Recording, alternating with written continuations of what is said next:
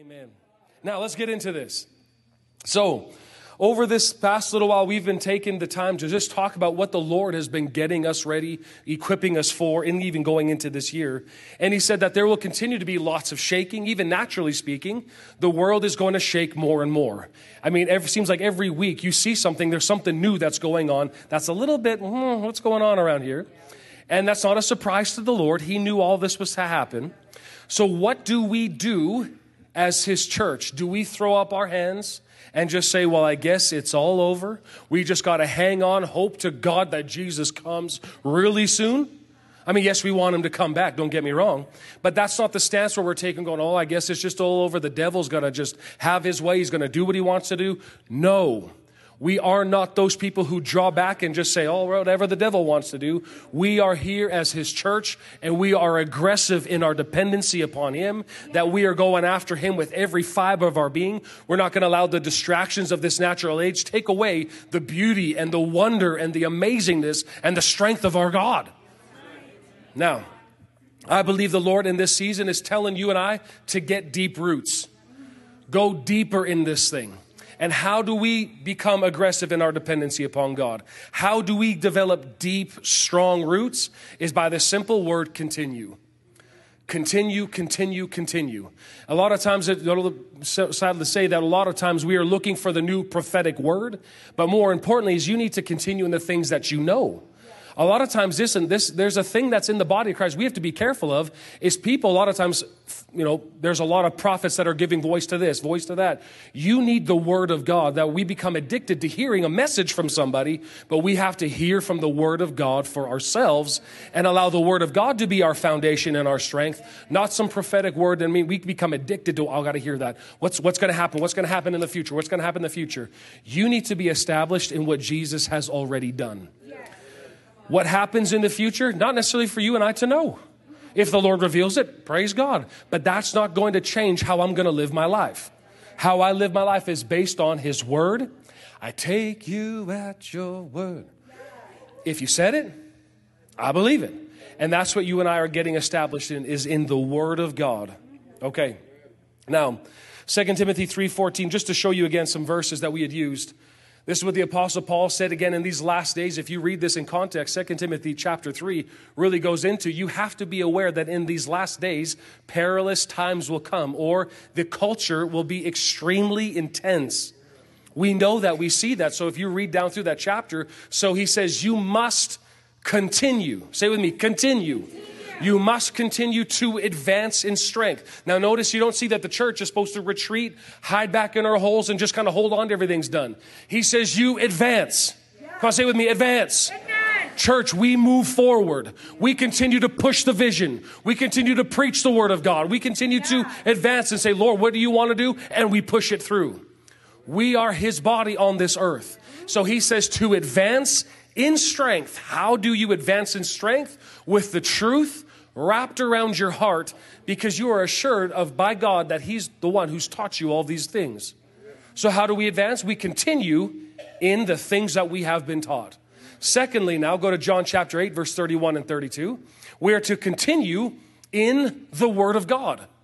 This is what Jesus told us. Jesus said to those Jews, now notice, who were they? They were believers in him. And they were told, when you continue to embrace all that I teach, you prove to be my followers. Verse 32, for if you embrace the truth, or you embrace my reality, it will release true freedom into your lives. So again, a lot of times the question is, I just need to be free from, and you name an addiction, you name a behavior, you name something. I just wish I could get free from that. I'm just praying for freedom. That is not the correct way to go about it. Not to say that you don't do it that way, but this is the way that Jesus said. He said, you continue in the truth, you embrace my reality, and the reality or the truth of God's word, it will make you free. That's the whole focus, is you continuing. So it's not so much of, oh, I just need to get free issue. It's a continuing issue. You and I have to establish and get continually rooted in this word so that it becomes part of you and I. And freedom is automatic because God's word makes freedom available. That's what it is. It's got that power in it. It's got the DNA in it. I'm just looking for freedom. We'll spend some time in the freedom book. Next, we continue to follow him. In Colossians chapter 2 in the Living Bible, it says it like this: just as you trusted Christ to save you, trust him too for each day's problems. Live in vital union with him. Let your roots grow down, verse 7, into him and draw up nourishment from him. See that you go on growing in the Lord. And, keep going on, become strong and vigorous in the truth you were taught. Let your lives overflow with joy and thanksgiving for all that he has done. So bottom line is what he's saying is we are continue to follow him. We continue in the word. We continue in the things that we have been taught. Now, as I was just spending some time praying about this, just this word came up in me, that we continue in the word of God so that it's living in me richly. Colossians 3:16, again, verses that you know, but I want to just bring it to your attention again. He says you have to let the word spoken by Christ have its home within you. You have to let it. Say with me, let. So if I'm letting something in, that's on me. God is not going to force his word on you. He's not going to make you read your Bible, pull your head away from the TV, and all of a sudden get you in the Bible and read this. He's not going to force anything on us. So instead, we have to have this attitude of I'm going to allow myself to make myself available to his word and allow it to dwell in me richly. He says, let the word of Christ have its home within you, dwelling in your heart and mind, permeating every aspect of your being as you teach spiritual things. So what's the goal is that it's permeating every part of me. Now, anybody ever been to, maybe as a family, maybe it's a birthday party or some sort, anybody go to somebody's house and you didn't feel welcome? I'm putting up my hand. Is anybody, how did it make you feel? Awkward. Anything else? Did you want to stay there for very long? I didn't even want to touch their food, let alone hang out there. Forget about it. What did you want to do? You're looking for the exit. So a lot of times we spend ourselves going, oh man, I'm going to spend some time with God's word. That's true. But does God's word, does it feel at home in you? If you were to ask that question, say, word, do you feel comfortable in me? Have I rolled out the red carpet for you so that every time that I open up my word, every time that I spend time with this word, do you feel at home in me? This is a good place to be honest. Lord, do you feel comfortable? Does your word, does it feel like it's home on the inside of me? Because again, that's again how I'm in control of this atmosphere going on in here. Have I rolled out the red carpet for this word that all of a sudden the word is being spoken? I'm ready to receive it. This is one thing that we did with the youth many, many times was to create this respect or this awe or this honor for God's word. Because how I treat his word is how I treat him. Now, I know you know this, but I want to just bring it to you a little of what we used to do in the youth days is we would actually just talk, if you have to pee, I don't care, hold it. Now, we would just do it in such a sense because it's so easy just to go, you know what, it's a good time to pee. I'm going to just go right now. And so they would just be getting up and continually walking. We go, hold on. When the word is being preached, unless you're going to wet your pants, we used to hand out diapers at the front. If you need to pee, here's a diaper, put it on, and have a seat. And if you got to pee, let her rip. Nobody's going to make fun of you. Nobody's going to say anything. But just don't get up when the word is being preached. And they would go, okay. Listen, we would have 2-hour services with youth. Seriously, I'm talking about grades 7 to 12, and they would sit there. People would get filled with the Spirit. People would be hungry. They would be drawing out continually. It was amazing. We had a little mini revival going on with the youth. And why was it? Was it because God just supernaturally decided to, I'm going to do something in that youth group? No, it's because the hearts of these kids just saying, I want him.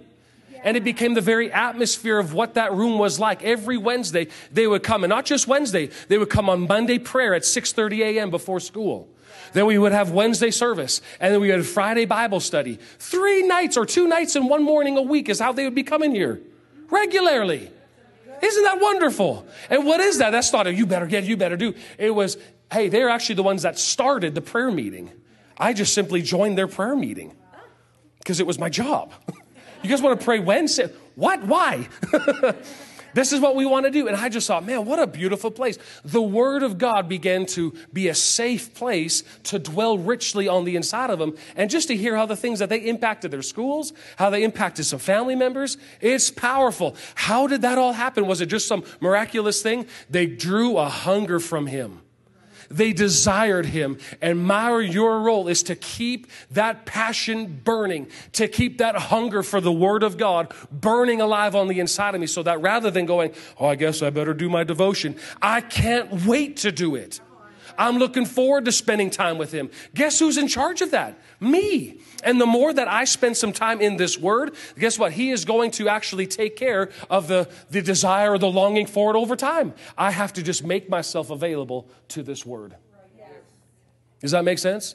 So this is what you and I are doing this morning. We are opening up our hearts to say, Lord, we want your Word. We want you. I desire you. Your presence is all that I need. It's all that I want. It's all that I seek. When that becomes not just a nice song that we play, when it becomes actually who we are, watch to see how God moves on your behalf. We just got to think, okay, God, I'm here to sing. I hope you do something good. That's not how this works. Book of Leviticus, chapter 10, verse 17. I'm going off of track here now a little bit. But God says to those, anywhere that I'm going to show up, I must be honored. I must be regarded as holy. There's a certain way. I mean, we've been talking about the grace of God. On the other side, what keeps us balanced, because if you just get all over in grace, you just kind of have had all these expectations and gimme. And on the other hand, what keeps you and I balanced is the reverence fear of the Lord. Where I have this deep respect for God. I have a deep respect for His Word, that what He says, Lord, I believe it regardless of how I feel, regardless of culture. Lord, you are worthy of respect. Yes. So when we sing a song, it's not like, well, fine, I'll do this. Lord, I honor you. I will exalt your name. I will make you big. You are worthy because you're God and I'm not. That's right. So it keeps us good balanced. Not about you, but I desire this as a church family, that we become this Colossians 3:16, not just in paper, that it actually becomes the very atmosphere of what this room feels like. That anybody that comes into this place, yeah, you're going to feel like you belong here because the Word has full access into us. And part of that is hospitality. That's how we roll. But this is huge. Lord, I want your Word to permeate every aspect of my life. If there's something that your Word doesn't say and that has a say in my life, I want it to have a say now. Maybe those little secret things that nobody else knows about. Anybody know those secret sins that we're talking about that nobody else knows? It's just between you and God, and nobody understands or nobody knows. I'm talking about opening that up to the Lord and say, Lord, I want your Word to permeate this heart. And He's not going to come in wacky. He's going to come in with His love, with His kindness, and He's going to show you another way. But we have to give Him that place. Let the Word, let it permeate you. Amen. Are we all good this morning? Okay. Now, here we go. So why is permanent residence important? Like the Word of God richly dwelling on the inside of us? Because when the Word is taking up residence on the inside of me, it protects me from drifting. I just find it is so easy in these last days that no matter who's speaking, it can sound so Christian, it can sound so right, but you know what? There's an evil demon talking behind that voice. How do we distinguish? How do we know what's the Spirit of God? And how do we know when it's the devil just trying to talk and throw you off key? I have to allow the Word to permeate me so that I hear and know what He says. Drifting from what? Because ultimately, drifting from what? I don't want to drift from Him. So Hebrews chapter 2 and verse 1. This is, again, you see this all throughout the New Testament. Every writer in the New Testament talks about contending for the faith, staying the course, hold tightly to the words that you've heard. Why? Because there is an enemy and he's doing everything he can to throw a little lie on the inside of you so that you hear it. And what happens? It alters the course. He's not going to come here and say, I'm the devil, come follow me. Blah. That's not how he does things. What's his role? Did God really say? That's not what he meant. And you are a super heathen. You're so good at sinners that sinners go, wow, you're good at that. That's how he talks to you. It is so subtle. It is so cunning. You know, my daughter said to me, she said, he's really cheeky. He is. He's sneaky. He talks sounds real good, but there's no Bible in it at all. So what do? He said, this is why it is so crucial that we be all the more engaged and attentive to the truths that we have heard so that we do not drift off course. So what keeps us from drifting is the truth that we hear from the Word of God. That's the only tool that we see in the Word of God that protects you and I from just walking away, from just drifting. Listen, I know this is what we spend a lot of time doing, but I'm all for the jumping excitement. I love all of that. We have a lot of that. We're going to continue to do all of that. But again, it's not how high you jump as a believer so people watch you. It's how straight you walk when you land. And how straight I walk is based on me being engaged and attentive to the truth that I heard from Jesus. So this is why it is crucial that you and I not just have a relationship with a church building, we have to have a relationship with the Word for ourselves to protect us. Because listen, the devil is working. He's hungry. He wants your soul. He wants to just put that lie in there to get you off course, that no matter what comes your way, all of a sudden you are just, hey, I guess this is the way that it needs to be. And now rather than proclaiming the gospel, you start speaking something completely different. Sounds Christian, but it's not. And it can even be found in words like social justice. You have to keep your eye on some of those things. Does it come from the Word of God? You're just saying be attentive to it. Follow what he says so that you're not missing the mark. Now, how did we get off on this? This is nowhere in my notes, so I'm just trying to find out where do I pick up from here. Okay, how do I avoid drifting? God's Word, specifically the gospel of his grace, keeps me centered in the truth or the reality, and it keeps me close to him. Let's just turn here to John chapter 1. I don't think I'm going to get to my message today, but we'll continue on. We'll continue. John chapter 1, in verse, I don't think I put it on there. Verse 1, in the beginning was the Word, and the Word was with God, and the Word was God. And you guys can go back to verse 14. I appreciate that you guys were ahead of me. Thank you down there. But verse 14, it says, and the Word, Christ, became flesh, and he lived among us, and we actually saw his glory that belongs to the one and only begotten Son of the Father, the Son who is truly unique, the only one of his kind. Now notice what he's full of. He is full of grace and truth, absolutely free of deception. This is what he is. Verse 16, for out of his fullness, the superabundance of his grace and truth, we have all received grace upon grace, spiritual blessing upon spiritual blessing, favor upon favor, and gift heaped upon gift. Can you see the giving side of God? Verse 17, for the law was given through Moses, but grace, say it with me, grace, unearned, undeserved favor of God and truth came through Jesus Christ. Now, grace is not a topic. We know grace to be a person. And out of the teaching of grace is truth. So if we're not talking about grace, you're not going to hear truth. Because if you're not hearing grace, you're hearing law, you're hearing rules and obligations. Jesus came to establish grace. He came to reveal the Father. Look at verse 18. No one has seen God, his essence, his divine nature at any time. The one and only begotten God, that is the unique Son, who is, keep going there, guys, who is in the intimate presence of the Father. Now notice, Jesus, he has explained him. Say with me, he has explained him. Jesus explained the Father. Actually, you could read it in Hebrews chapter 1 again if you turn there, not now for your own reading time. But you see that Jesus was always on the Father, the tip of his tongue. The message of God is Jesus. If God were to come and preach a message this morning, if he were to show up on the, hang out here, what would he say? Jesus. See my Son, hear my Son. This is what's on the tip of God's tongue, Jesus. This is his message.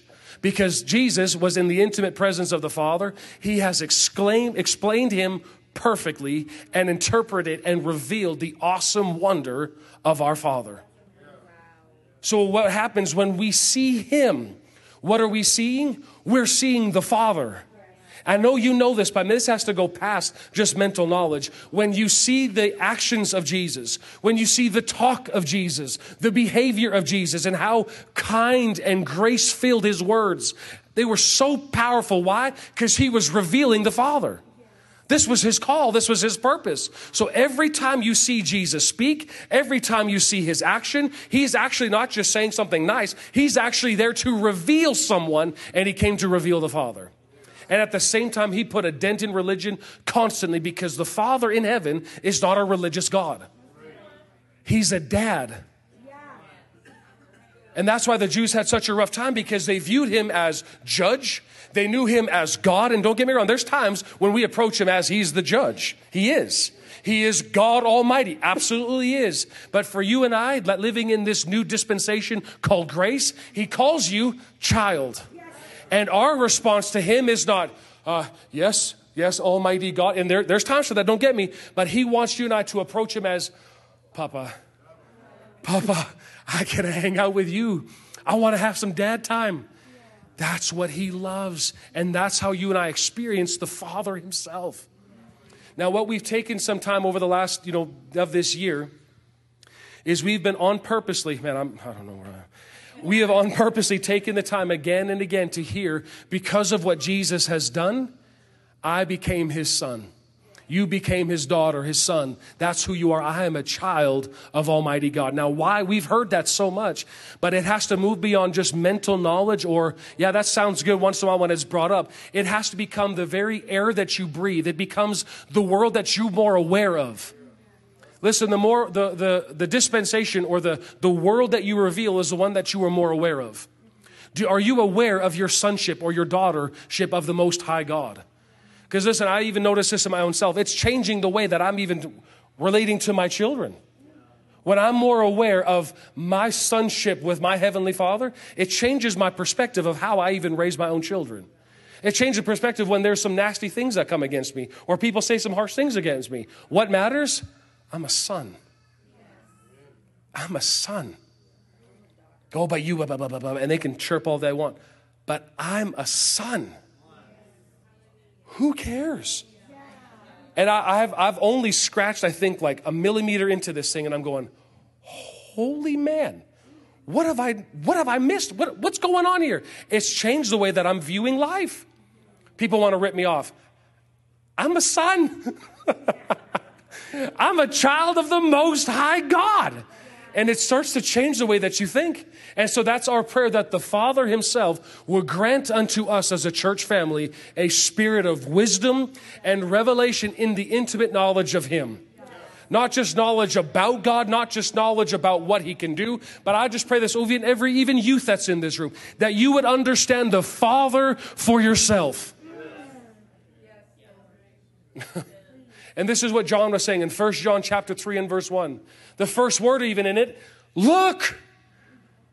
Can you just imagine, like, I'm just picturing John writing this letter. He's not just like, some translations say, behold. I don't think he was going, oh, behold. I think John was excited as he's writing this book. What's he trying to get the people that were under him, that he oversaw the church of Ephesus at one point, and he just strongly desired for the church, look. I saw Jesus on the cross myself. Why did he do all this? Because he was just the Romans didn't like him, the priests didn't like him. No, he did this as a divine command from God Almighty. Look with wonder at the depth of the Father's marvelous love. What's this love? That he has called me and he has made us his very own children. Then you read all of John, and this is what he's talking about. Sonship, and he calls you beloved. This word is highlighted all through the writings of John. Beloved, beloved, beloved. I think there's a picture he's trying to get to you and I. He's trying to get the body of Christ to see you are his beloved. You are his child. And he even goes on to say, now. The reason the world doesn't like you, the reason the world doesn't get you is because they don't get him and they never saw him. They haven't come into a personal experience with the love of the Father that makes and calls you child. Yes, I came from John and Ingrid Housing, but before even all of that, he saw me and he called me by name and he said, Joel Housing, Red Deer, Alberta, 1987, 18 Martin Close, and brrr, there's your child. And he laid it all out there. Like kind of what Karen was saying this morning. It's no accident. Perfectly planned. Established from before the foundation of the world. And then he said, Joel Housing, I see you during this time in 1987. I need you and I want you at this time. And while you're here, guess what? I see you with no fault.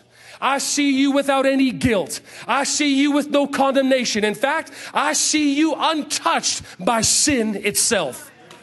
The kingdom of darkness has no hold over you. Oh, he may try, but hey, just hang in there. It's going to be okay, John and Ingrid. It's just going to be okay. And what happened? All it took was one word from God, and it changed the course of my life forever. A word that was spoken way before I was even thought of. Same with you. And now he's telling you and I, this is why we have to go to this word. Let this word have free access and let it permeate on the inside of you. Joel, look with wonder at the depth of the Father's marvelous love that he has poured out on you. Personalize this verse. Personalize John when he reads this. Yes, us, but more specific, you. What did he do? He has called you and he has made you his very own beloved child. That's who I am. That's how he made me. And in a generation that the devil is screaming confusion about identity, whether it's sexual or whether it's color or whether it's race, whatever it is, the devil's just trying to squawk to try to mess up the main thing that God is interested in is identity. Who are you? I'm a child of God. That's who I am. That's where it begins. I'm a child of God. And the rest just follow suit. So much confusion. What is a man? What is a woman? They're stupid out there. Why? They can't figure anything out. Why? Is because they love darkness. And in darkness, you can't find any answers. Until you get called out of darkness and you get brought into light, you go, oh, that's what a dude is. That's what a female. Oh, I get it. So we don't condemn or judge a culture. They're lost. They are lost. So what do? It's a perfect opportunity for you and I to reveal the Father's love. But before we can do that, church, we have to know how much the Father loves you. You have to know that. Because in order to reach a generation that is dark and basically loveless, we have to know that I'm loved by God. Because the world, at first thing, they're going to give you lots of opportunity to get offended. They're going to give you lots of opportunity basically just to condemn them to hell. But that's not the way of Jesus. How can Jesus do? How could Jesus do all that he did, yet sin not? The Father loves me. That's the very root and the source of your life. Now, look at this in 1 Corinthians chapter 6. The Apostle Paul, again, words from the Holy Spirit, and he's telling this Corinthian church, I encourage you to read all of 1 Corinthians 6, because you find in there 6 times, don't you know, don't you know, don't you know, don't you know. Okay, guess what? Don't you know. And lastly, don't you know. What's he trying to do? He is trying to reveal again the identity of the church. You were called out. You were taken out of all that sin, all that mess. You were taken out of that, and now you've experienced the grace of God. Don't you know who you are? Remember hearing this story about this one boxer, and he was getting his butt absolutely kicked in the ring. And so again, they're going at it, and the ding, ding, ding, ding, bell goes down, and the guy flops into the chair, sitting in the corner, and he's supposed to be the champion. And he's bloody all over, and all of a sudden, his coach stands in front of him and just starts slapping him. Psh, don't you know you got a right hook? Psh, don't you know that we've been training for this for weeks and months and years? Psh, don't you know that you have a great uppercut? Use it. Psh, don't you know that you can also give him a good left when you got it? Give him some of those jabs. What's he doing? He's reminding him, don't you know the tools that you have? Don't you know what you have to your use? And this is what Paul is telling the church. I don't see it kind of like, oh, don't you know? He's slapping the church. Don't you know that you are a child of the Most High God? Don't you know that Jesus' blood purchased you? Don't you know that by his stripes you're healed? Don't you know? Don't you know? Don't you know? And this is the message that Paul is giving to the church. Don't you know? So obviously there's some things that we don't know. And the main thing that he says near the end of it, he says, you were God's expensive purchase. Say it, I am God's expensive purchase. The most expensive thing that heaven ever bought was you and I. He bought me with what? Paid for with tears of blood. So by all means then, use your body to bring glory to God. The Aramaic says it like this. You were purchased with the bride price, which is blood. Bride price. Bride price. I know some cultures, in order to pay for the woman you want to marry, you have to pay or give cattle or whatever have you. When I went to go ask Jamie's hand in marriage, I had to go ask her dad, and I was very, do you want a Subway gift card?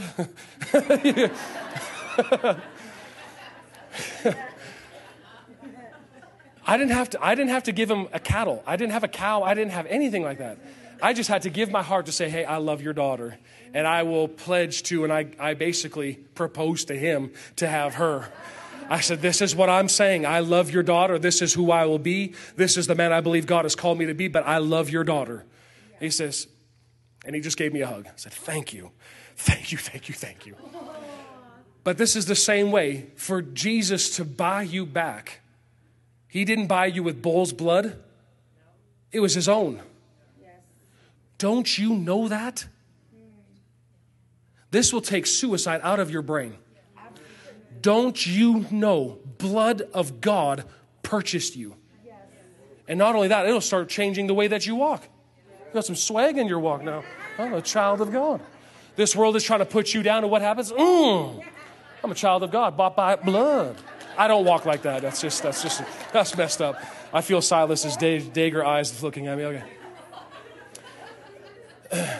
But now I have only a few minutes, but the precious blood of Jesus is what purchased me.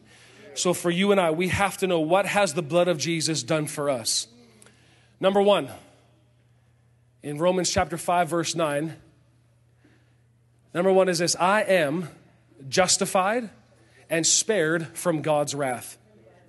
Can you say that with me? I am justified and spared from God's wrath. This is who I am. So is God going to pour his wrath out on me, his son? But people love to talk that way. Oh, the wrath of God is just going to come upon this church. Are you kidding me? Do you know who you are? For the Father to do that would be a dishonor to Jesus. And God isn't going to break his covenant with his son Jesus.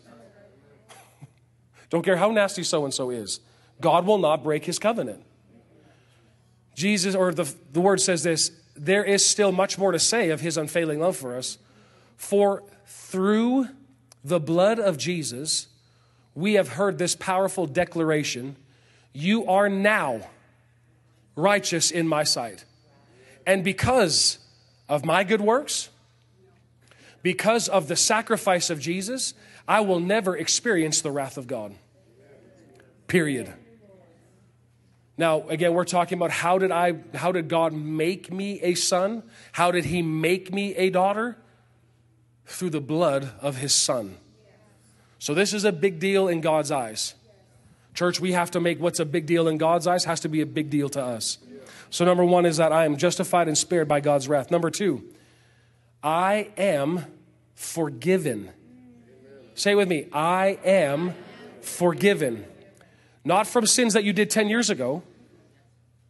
Right now. I am forgiven. He said, he is rich in kindness and grace, that he purchased my freedom with the blood of his son, and he forgave my sin. He says that. So what do? I agree. I agree. Remember, in this dispensation of grace, where is belief seen? Obedience seen? I gave you the answer. In my believing. So if I'm going to be an obedient child in this dispensation called grace, I have to look at that and say, I believe. To be disobedient would be to say, I don't believe that. You're only on one or the other. Do you believe that the blood saved you? that it purchased your freedom and it forgave your sins? Act like it. Believe like it. Talk like it. Oh, I messed up again. Stop it. The blood of Jesus doesn't go, oh, you messed up again. He says, forgiven. So what do? Lord, I messed up on that. I want to thank you for the blood that has redeemed me. Lord, teach me how to live properly. Teach me how to do this right. That's how we do this. Next. My judgment has been satisfied, and I am at peace with God. Isaiah 53:5 in the Living Bible. It says, He was wounded and bruised for, make it personal, for my sins. Sorry, can we read it together but personalize this? He was wounded and bruised for my sins. He was beaten that I might have peace. He was lashed and I am healed.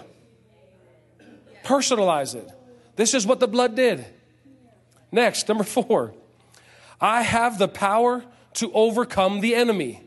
Come on, church, this is a great time to say it. I have power to overcome the enemy. How? Because in and of myself? No. Because they have defeated him by the blood of the Lamb and the word of their testimony. So I have overcoming power over the enemy. So anytime he tries to poke his head out, what do I see? I already beat you. How? Through the blood and through what Jesus has already done. And I'm going to testify about it as soon as I see it manifested. Okay. Continuing on.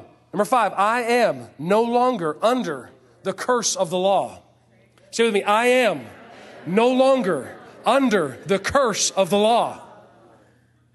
I'm not cursed. People say, oh, there's just so many generational curses. Do you know what the blood of Jesus has done? We're more aware of what so-and-so, family member and great-grandpa and great-great-great-great-great-great-grandpa and how bad they were and how nasty that they were. And the devil just went all the way through the family and here I am. Stop that. The blood of Jesus whooped Satan. Now, you may have parroted or seen a few things how your folks maybe acted. But listen, I should go, hey, I've been free from anger. That's part of the curse. That's part of the curse. I'm not under that. So instead, this is my confession. Christ paid the full price to set me free from the curse of the law.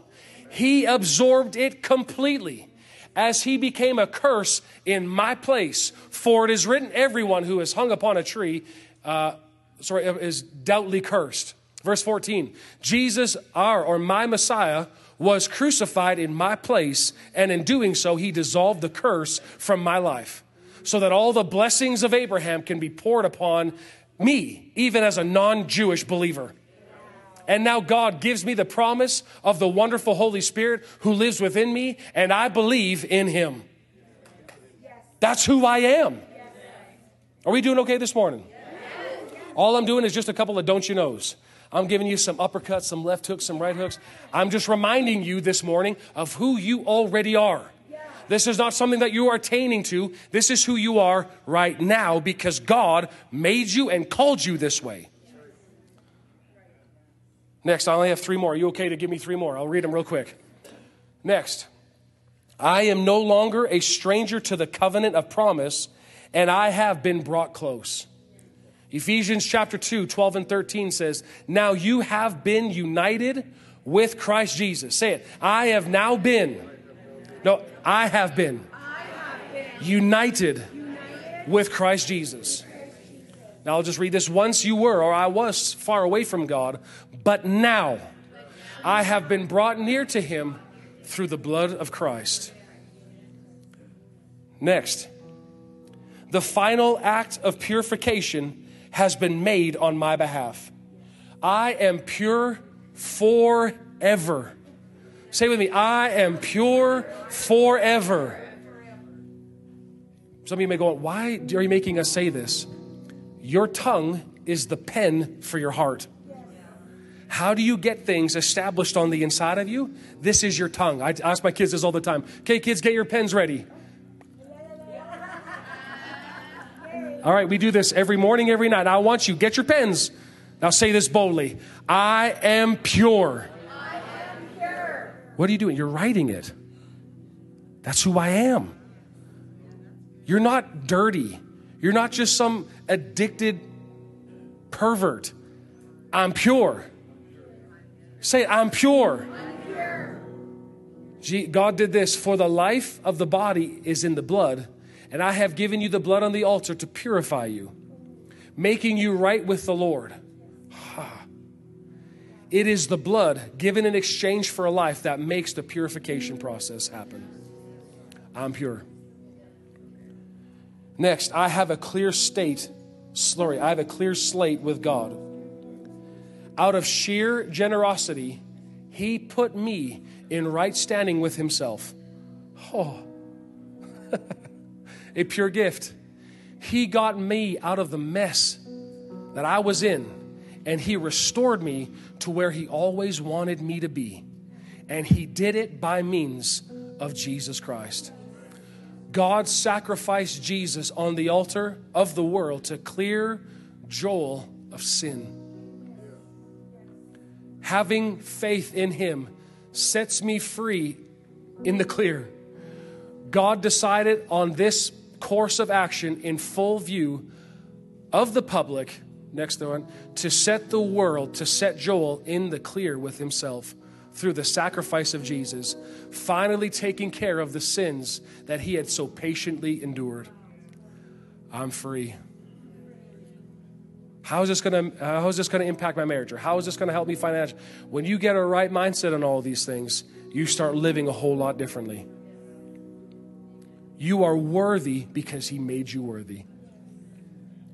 Last one, it says this: my redemption will never, ever perish.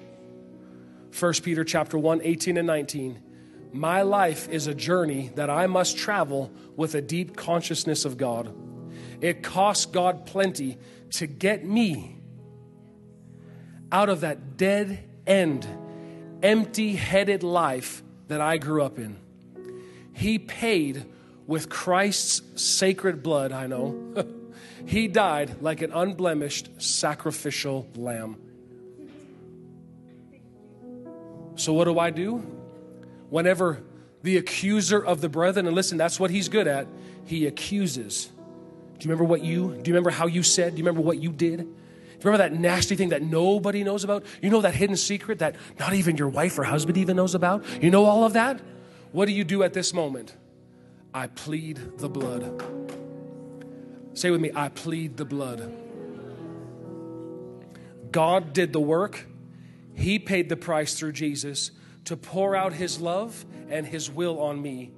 All you and I do is we simply respond to the kindness that He gave. So can we all stand up? I'm finished right now.